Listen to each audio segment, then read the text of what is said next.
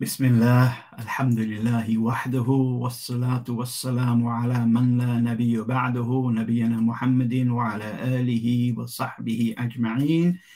Ashhadu an la ilaha illallah wahdahu la sharika lah, wa ashhadu anna Muhammadan abduhu wa rasuluhu, amma ba'd. Assalamu alaikum wa rahmatullah, and welcome to another episode of Faith Foundations, where our aim, bi'idhnillah, by Allah's grace, is to try to solidify our fundamentals in terms of beliefs, in terms of religious practice, and in terms of the actions of the heart, which we may call spiritual matters. Faith Foundations is about really trying to cement in our lives the idea of at-tahabbub ilallah bima yarda, becoming beloved to Allah by doing those things that please Him and those things that He finds acceptable. It is rooted in that great Islamic tradition of Iman, Islam, and ihsan, as per the hadith, the famous hadith of the angel Gabriel, the hadith Jibreel alayhi salam, where he comes to the Prophet sallallahu alaihi wasallam, and they don't know he's an angel, and he asks the Prophet sallallahu alaihi wasallam three questions in order for the Prophet sallallahu alaihi wasallam, in this one short sitting or meeting, in order to give a chance to the Prophet ﷺ to sum up 23 years of prophetic teachings in a short time, in 5-7 minutes, or however long that whole majlis took. And he asks the Prophet ﷺ, "Akhbirni anil Islam," tell me about Islam, or inform me about Islam. And the Prophet ﷺ said that Islam is, and he mentions the 5 pillars of religious practice: the shahada, the prayer, the fasting, the pilgrimage, and the zakat. And then he's asked, "Akhbirni anil iman," tell me about faith or belief. And then the Prophet ﷺ replies by mentioning the 6 pillars of religious belief in Allah, the books, the angels, the messengers, the last day, and a divine decree.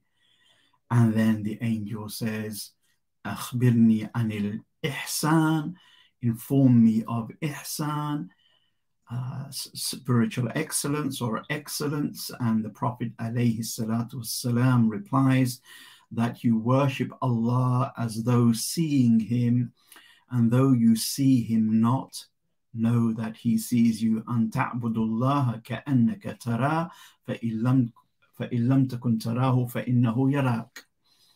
So it's not just about worshipping Allah, it's about worshipping. That's what the Quran says. That's our purpose of being created. But here the Sunnah teaches us it's not just about worshipping Allah, but rather worshipping Him كَأَنَّكَ تَرَى, as though seeing Him, meaning seeing Him with the eye of the spiritual heart. And then the angel goes away, asks a few more questions, eventually goes away.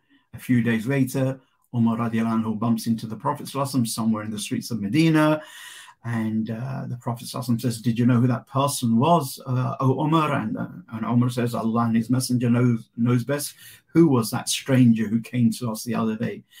And the Prophet ﷺ says, "Innahu Jibreel," that was the angel Gabriel. "Ataakum yu'allimukum dinakum," he came to teach you your religion. That's our manhaj, that's our path, that's our way, that's our method, that's our methodology. To secure in our heart basic beliefs that are befitting of Tawheed, of Abrahamic monotheism, basic religious practice which flesh out those beliefs in the heart, and they manifest those beliefs in the heart in terms of actions and deeds and duties that we do primarily in terms of worshipping Allah, but also in terms of serving others and duties, rights and responsibilities to others. And then there are the actions of the heart, which we may call spiritual matters, to do with ihsan, spiritual excellence, which are also in general an obligation. And they give inner depth to the beliefs and the actions, to Iman and Islam. In fact, it could even be said, Iman and Islam are there to make ihsan a reality, so that we can worship Allah with the basic sound beliefs, by at least fulfilling the fara'id, the obligations in terms of actions. But we can begin to worship Allah with profundity, depth, profound loving submission, without pretensions or ego getting in the way. That it's sincerely and purely for God and God alone. And subhanAllah, that is really what we're trying to remind ourselves. So wa alaikum assalam to all of you who have just kind of joined us and given their salams on screen, and to those who haven't given their salams on screen, but I know that the heart is saying salams. So what's our show for today? Well, we're on hadith number 20, and hopefully I thought we would try to do hadith number 21 as well, from the book that we're going through at the moment, the call to 40 hadith on the call to Islam and the caller, by the late Sheikh Ali Hassan Al-Halabi, rahimahullah ta'ala. And today's show can be summed up perhaps by saying that it's about the 3 pillars of spiritual practice. So the 2 hadiths we're going to do today, I'm going to try to link it to the idea of these 3 pillars of spiritual practice. So let's look at the first hadith, just to get us started, and hopefully the link might become apparent somewhere along the way. So we read from Ibn Umar radiyallahu anhu, hadith 20, who said that Allah's Messenger sallallahu alayhi wa alihi wa sallam said, لِكُلِّ عَمْلٍ شِرَّةٍ وَلِكُلِّ شِرَّةٍ فَتْرَةٍ فَمَنْ كَانَتْ فَتْرَتُهُ إِلَى سُنَّتِي فَقَدْ اهْتَدَى وَمَنْ كَانَتْ فَتْرَتُهُ إِلَى غَيْرِ ذَلِكَ فَقَدْ هَلَكَ. For every action, there is a period of enthusiasm, activity. And for every period of enthusiasm and activity, there is a period of inactivity or rest.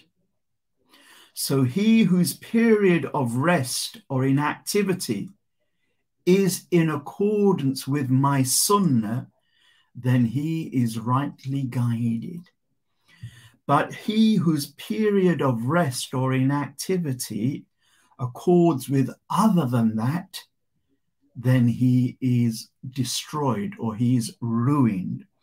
And this hadith is a sound hadith, authentic hadith in the Musnad of Imam Ahmad ibn Hanbal's Musnad.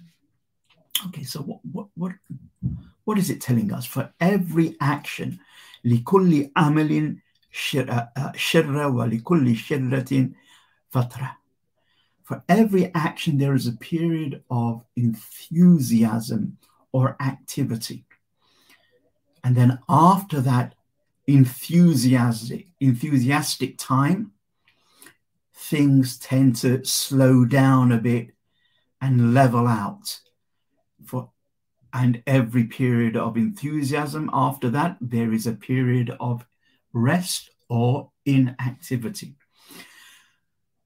we're being told by the Prophet ﷺ, or one of the things rather we're being told by the Prophet ﷺ, is that the nature of religious practice is such that when we begin on the path of religious practice or religious observance, it's all the sleeves are rolled up, we're fully focused, we're on a high, it's a buzz. We're going to this talk, we're going to that talk, we're buying this book, we're listening to this video, we're in contact with these other seekers of religious knowledge like me, and it's a buzz, and one feels that they're really making progress on the path. But just like anything else in life, newness or novelty fades away, and the enthusiasm that we may have had at the start of something new, and this doesn't have to apply to religion, this can apply to anything, our job, okay, for example, or a particular sport that we do, or a particular new friend that we've made, or a particular new piece of tech, or a new item of clothing that we brought, okay? Initially, when it's new, there's a lot of enthusiasm about it and for it in the various ways. But the novelty wears off. And after that enthusiastic period, when it comes to, say, religious practice, instead of being in fifth gear or in overdrive, we kind of like pull the gear stick back and we come down to like second gear, or God forbid, even in first gear. Well, maybe not God forbid, but just first gear. God forbid would be to go in reverse, right? That would be God forbid. That would be na'udhu billah min dhalik. And the Prophet ﷺ is pointing to this human reality that we can't always be on a buzz. We can't always be in fifth gear. It's just not humanly possible for most of human beings, or nearly all human beings. There will have to be a time, especially when the novelty wears off. Just by nature, one kind of moves down a few gears. And the Prophet ﷺ is saying that after that period of high activity and enthusiasm, in this case, let's talk about religious practice, then things are going to slow down. And there could be a number of reasons. The novelty wears off. I'm growing, I'm a few years older, so I might have a few more worldly responsibilities to take care of. If I'm a student, right, just at college or uni, I probably don't have, barring studying and passing some exams, I probably don't have that many responsibilities. I may have some chores at home that mum and dad tell me to do. I may have some duties and obligations to kind of visit relatives with my parents now and again, or whatever. But on the whole, there isn't that much, there aren't that many responsibilities that I, as a young man or as a young woman who is studying, probably have. But by the time someone finishes uni, for example, and then they find that they have to get a job, and then that perhaps they're married or on the cusp of getting married, then the responsibilities of the world begin to grow and perhaps even pile up. And when we enter that rat race, that kind of 9-to-5 work-a-day life, then we have, then it's like it's a mad rush. We're now traveling to work on the tube. I mean, I'm talking about Britain, UK here, on the tube, which is a hassle, and changing tubes. And then I'm at work with deadlines and meetings. And, you know, and I come home and I'm so exhausted. And then if I have a spouse and a family, then I have to kind of, you know, there are rights that they have over me, and just by love and family love, I want to be with them as well. And so religious observance can move from like a fifth gear mode, right? Kind of like I'm speeding along in a Ferrari, so to speak, to kind of chugging along in like kind of like on I don't know, like on a pair of skates, or a real old clapper, or old banged up car. It's just chugging along. And that's what the Prophet ﷺ is referring to in terms of human activity and human inactivity, or human lesser activity. And so the Prophet then says, alayhi salatu wasalam, that in that period of kind of like, all right, you're not on that high now, you're just on a constant. You're constantly in second gear, which is good, better than being in first gear. And first gear is better than being in neutral. And neutral is probably, I mean, I haven't given this enough thought, but neutral is probably better than being in reverse. Although I'm not quite sure if there is a difference between neutral and reverse in this particular analogy. But there is a constant second gear. I've grown up now. I've got 1 or 2 children.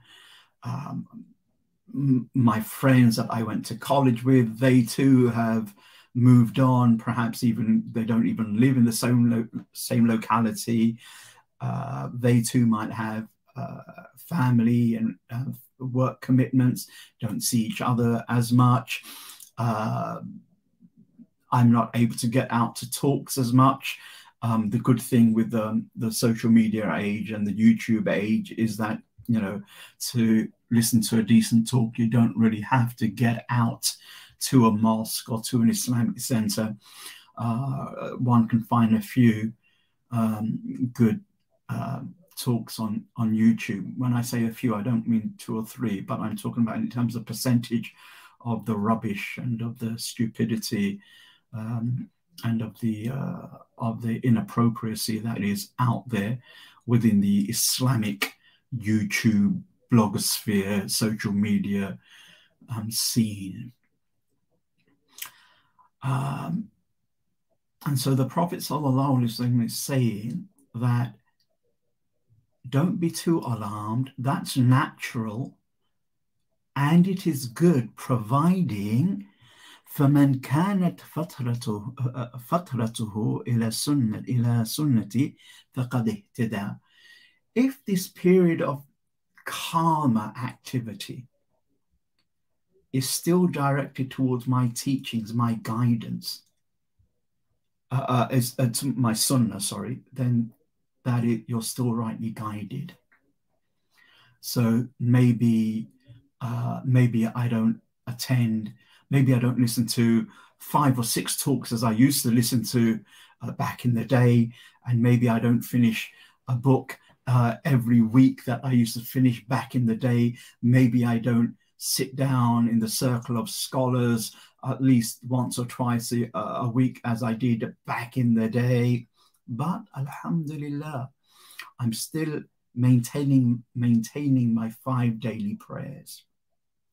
I'm still trying to avoid the basic harams in life, in terms of food, in terms of income, in terms of what I'm actually watching or using my eyes for, and so on and so forth. I'm still trying to be aware of the sins of the tongue and trying to curb sinning with the tongue.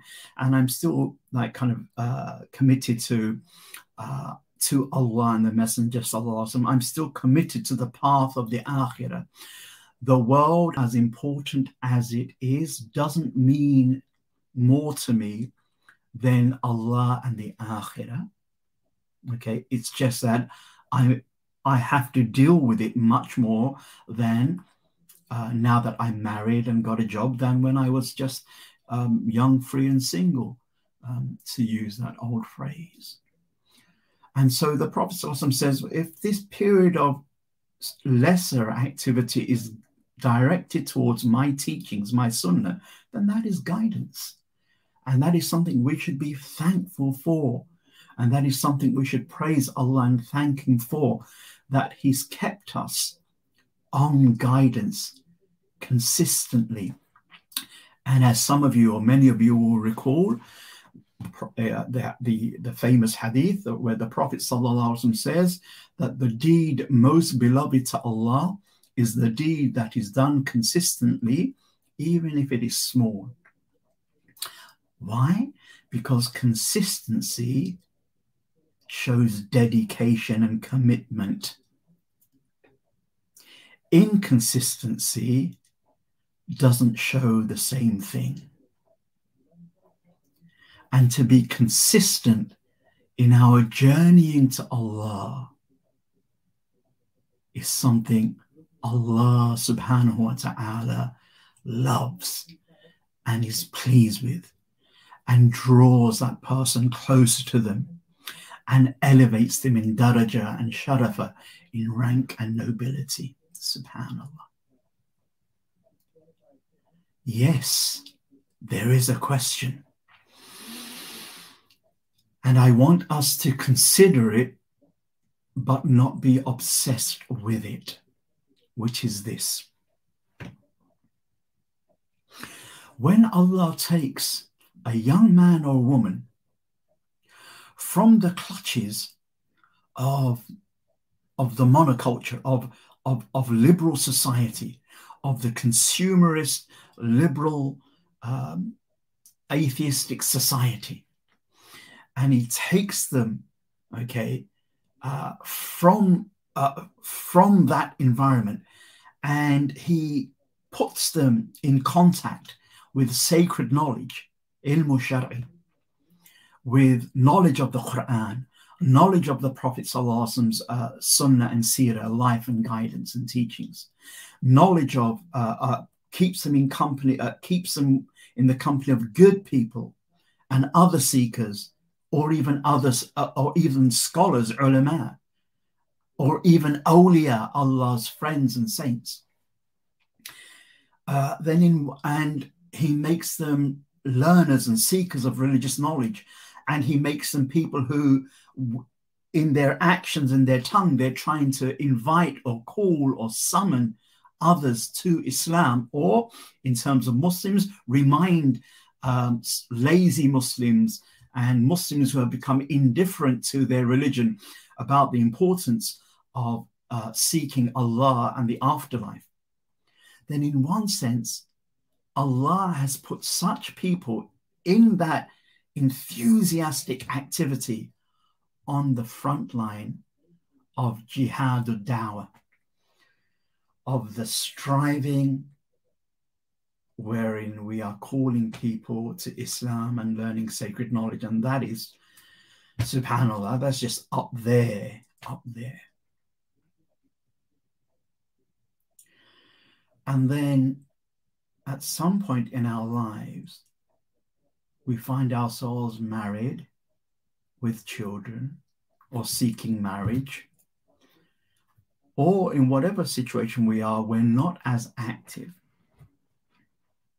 Now, that may simply be a reflection of the reality that this hadith, okay, is talking about. After every period of enthusiasm comes a period of lesser activity or even rest. That's just the nature of life and human beings, even with our religious hats on, even when we're talking about religious observance. And there is nothing wrong in that, as long as our life now is oriented towards seeking Allah in the hereafter. It's just a new stage of our life, and it begets a new struggle. We might bring into this discussion that one day and the hadith is authentic. One day, a few of the companions saw a young man, and he's rushing and they know that he's rushing to get to work. And so they make a remark, they make a quip that, oh, if only he rushed to worship Allah the same way that he's rushing to go to work. And the Prophet ﷺ says to them, don't say that. For whoever leaves their house in the morning in order to bring in a livelihood to support their dependents, فَهُوَ فِي سَبِيلِ اللَّهِ, is in the path of God. Whoever leaves their house in the morning in order to earn a livelihood so as to support their parents, فَهُوَ فِي سَبِيلِ اللَّهِ, is in the path of God. Whoever leaves their house in the morning to earn a livelihood so as to feed their wife and children, فَهُوَ فِي سَبِيلِ اللَّهِ, is in the path of God. Wow. Something so mundane, working, bringing in a basic income that every human being, including we Muslims, have to do. The Prophet ﷺ says that, you know what, when the heart is attached to Allah and the hereafter, and there is this overall orientation towards right guidance and godliness in terms of what the Prophet ﷺ came with of guidance, religion, and piety, then even when you do those mundane things, فَهُوَ فِي سَبِيلِ اللَّهِ, and Muslims know this maqam, this station, fi sabilillah, when it's mentioned in the Quran, it's an ali daraja, it's a high rank. And our Prophet ﷺ mentioned that high rank in the context of a mundane 9-to-5 job, with the condition that the heart, the being, is oriented towards seeking God in the hereafter. So it could be that Allah has just moved us from one front line, one fi sabilillah path of knowledge, seeking knowledge and doing da'wah, to another fi sabilillah path. And we say, Alhamdulillah, Ashkurullah. However, it may be something not as blessed as that. Indeed, it might not even be blessed at all. It may be, as some of our scholars point out and remind us, that due to our sins or due to our defective intentions, that we weren't really going for Allah in the first place. We were just going along with the crowd. It became fashionable to go to Islamic talks and watch YouTube videos, for instance. In the earlier days, back in the 80s, when you would hardly find a Muslim sister in college or university in London wearing a hijab, let alone a niqab, let alone a face veil, then no one did it for following fashion. If you were growing a beard back in the late 70s and the 80s in university, not like, I'm kind of retired or, living in a mosque and, that's my life. No, when you're in the thick of the consumerist, materialist, liberal lifestyle, and, and Allah orientated those young men and women in the late 70s, early 80s, then that probably was the real deal, because there is no fashion to follow. Following fashion would be, no hijab, no beard, no prayer, no nothing. I'll do that when I'm 40 or 45 after I've gone to pilgrimage or Hajj.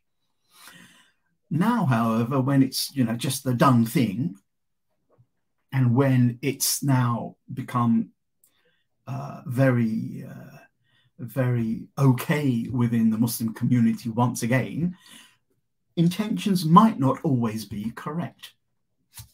Maybe I started going to circles and connecting myself with religious knowledge, initially for God, but at some point, God became less of the goal, and I love the arguments.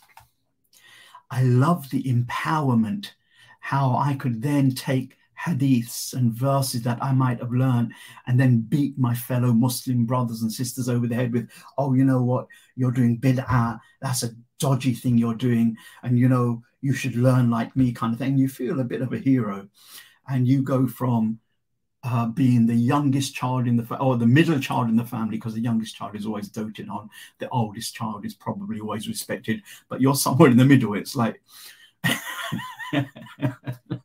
I'm not saying that's how it should be or it's always is, but you understand what I'm trying to say. And all of a sudden, the kind of the middle child becomes practicing and whatever, and everyone's paying him attention or her attention, and it's a good thing. And at last, my voice is finally heard. People have given me the attention that I deserve, right? Because I was attention starved before then, which is not a good thing, but I was attention starved. Well, then the intentions aren't really for Allah. And so when the time was right, instead of, now I'm not saying that this is the case, I'm saying we need to be careful that it isn't the case. And so when the time was right, and in Allah's divine wisdom, he took the person off of the front line and put them in a mundane life as khidlan, as a disgrace, because their intentions were always defective. They were really not seeking Allah, or they were using religion to seek the world, or to seek someone to marry, or to just assuage their ego through argumentation. And you know what I find troubling today? I find it troubling with myself, but I find it troubling with us Muslims in general. When we look at the Sahaba and the early Salaf, we find a tremendous concern about sincerity with them.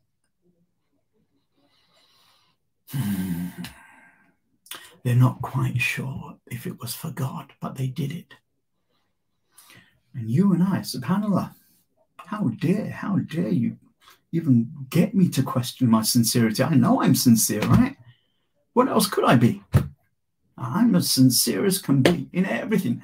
I got married for the sake of Allah. I did this for the sake of Allah. MashaAllah, bro.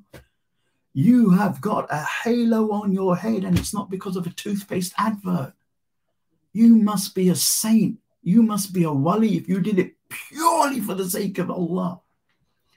There are great imams and great scholars and great awliya who couldn't guarantee that they did anything purely for the sake of Allah. So what did they do? They lifted their hearts, after they did the deed, they lifted their hearts away from their deed and just said, Ya Allah, Rabbana taqabbal minna, Rabbana taqabbal minna, Rabbana taqabbal minna. Oh, Allah, accept it from me. I know it's not good. I know there's all sorts of defects, but Ya Allah, forgive me, accept it from me. That's what they did. But we don't have to do that. Alhamdulillah, we don't have to say Rabbana taqabbal minna, because why shouldn't Allah accept our deeds? Because it's just overflowing, it's bubbling with sincerity. And so maybe the going down into second gear is not moving from one blessed state that Allah is pleased with for another blessed state that Allah is still pleased with for me, but maybe because of my defective intentions, maybe because of some sin or sins, my attitude or whatever else, it's khidlan, it's a disgrace, it's divine disgrace. Allah says, I gave you a chance of being on the front line and serving me and work, and upholding the banner of my tawheed, okay, and my teachings. But instead of focusing on me and making me Allah the goal, you had other ideas. So I gave you chances after chances after chances, month after month after month. After 3 or 4 years, you yourself have been the cause of your disgrace. Go, just work 9 to 5. Be a dunya person. I don't want you seeking serious knowledge because people like you with the wrong intention. I will save you from yourself. That's another way of seriously and Islamically looking at it. And if that is the case, we have to recognize that in ourselves. And we have to make sincere tawbah. Ya Allah, forgive me. Ya Allah, lift this disgrace from me. We may try to justify it with all types of things. Oh, you know what? I don't hang around with those brothers anymore. They're just this, that, and the other. I'm better off on myself. But actually, maybe Allah removed you from them, not them from you. I think if we're perfectly honest, I don't think many of us, if you are like me, I don't think we are in a position to have husnul dhan about our own ego. I don't think we can afford to have a good opinion about our own lower motives.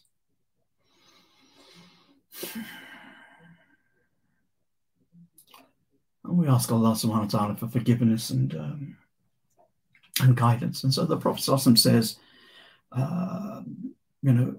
so if there is a general orientation, inshallah ta'ala, that's a sign of something good. But if in this period of lesser activity, actually, when I was back in the days, I was doing more fara'id. Forget about optional deeds, leave optional deeds. I was more consistent in my prayer. I was more careful of what is halal and haram. I was more careful about my tongue. I was more careful about this, that, and the other from Islamic knowledge and guidance. And now it's like I'm a bit laid back. Yeah, I do my prayers generally, sometimes maybe, sometimes not. Yeah, maybe I've indulged in harams a bit more, and I've kind of expanded the boundary of what the grey areas are. Then that probably isn't a good sign, and one needs to make tawbah. So that's this particular hadith. Now, to tell the truth, I actually didn't think that I would be so overburdening today. I mean, just saying those things has weighed heavy on me. I actually feel heavy-hearted, simply because the reason is I can't be sure if in my younger days, back in the early 80s, throughout the 80s and the 90s, whereby every day, because at some point at the end of 1980, after I left university and after I got a job in the city, I actually left my job full-time to study Islam. I was kind of part-time studying Islam and doing dawah for all those 7 or 8 years. And then around about 87, 88 or 88, 89, I thought, no, let me start taking my Arabic seriously and learning with the ulama. And so that kind of started. It started slowly first. And during those days, out of 7 days of the week, I could be literally traveling outside of London to do a talk or a circle 6 out of 7 days, every day of the week, every day. And my parents, mashallah, my late parents, may Allah have mercy upon both of them, they were incredibly helpful to me, incredibly supportive. And even on Eid days, they would say, look, okay, at least come round to your auntie and uncle's house, and after the Eid prayer, spend a few hours with them, and then if you want, you can go out and if there's a talk to do, then do a talk. And by that time, the very few relatives I had in the UK, most of them are abroad, they kind of accepted that from me, and they were supportive and gave their du'as. May Allah bless them all. But then at some point in your life, it's not as, the activity is not there so much. So you can, on the one hand, hope in Allah's mercy that inshallah ta'ala, ya Allah, it's still, hopefully it's still good by your grace. But one should also feel inside that if it's good, it's only by Allah forgiving me and overlooking my sins. It's probably never good because I deserved it. So, and so one can't say. And so, what is our dua? Astaghfirullah and Rabbana taqabbal minna. What else can there be? What else can there be with people who know that they are not like the great ones of the past, and are likely never to be.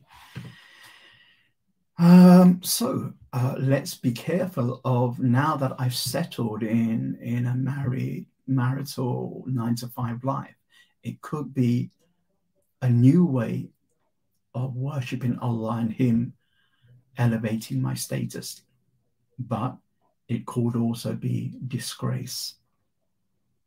And the best way to tell that is just let's look at our inward and outward religious practice. If it's gone along the horizontal line, that's inshallah hopefully a good thing, meaning that I've increased and increased and increased with every passing year. I do more prayers, I fast more, I give more charity, I fulfill more rights. And that's probably that inshallah ta'ala is a good thing. Hopefully inshallah. If it increases, if the horizontal stays constant, meaning I'm doing more or less a basic stuff, basic faraid, basic obligations, but I'm increasing vertically, I'm deepening my connection to Allah. I'm kind of reading just the same amount of Quran, but now I'm reflecting and pondering over it more. I find myself now, by the time I just even read a verse, my mind and heart is gone off that way and thinking, Subhanallah, or Astaghfirullah, or Ya Allah, forgive me, or, Ashkurullah, thank you, God, because I'm so thinking about it. Or my prayer is more meaningful because it's deepened. And so my basic level of practice, my basic faraid has stayed constant. But there is a deepening, again, that's a good thing. But if it be that there is neither deepening there, neither horizontal increase nor more, and actually I'm more interested in material goods, and zuhud is, worldly detachment is kind of just drifting further and further away from me. That could be one of the telltale signs of things perhaps not going well. But all of that can be restored. All of that can be restored. All of it can be restored through sincere tawbah and repenting to Allah and asking Him, Ya Allah, please help mend my ways and lift me out of the disgrace that I put myself in. And that is the beauty of Tawheed and of worshipping an all merciful, all forgiving Lord. So I've been on air for 45 minutes. The show's been 45 minutes. I was going to do the next hadith, which is a follow-up to this, and then mention the 3 pillars of spiritual practice. But I think I personally think it's been a heavy discussion, and I don't think I should add to it anything more.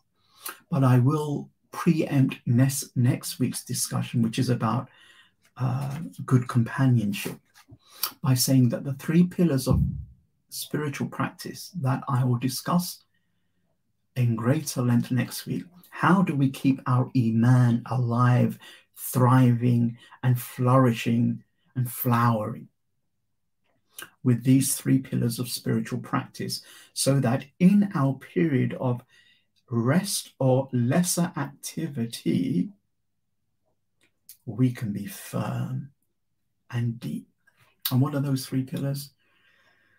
Ada'ul fara'id.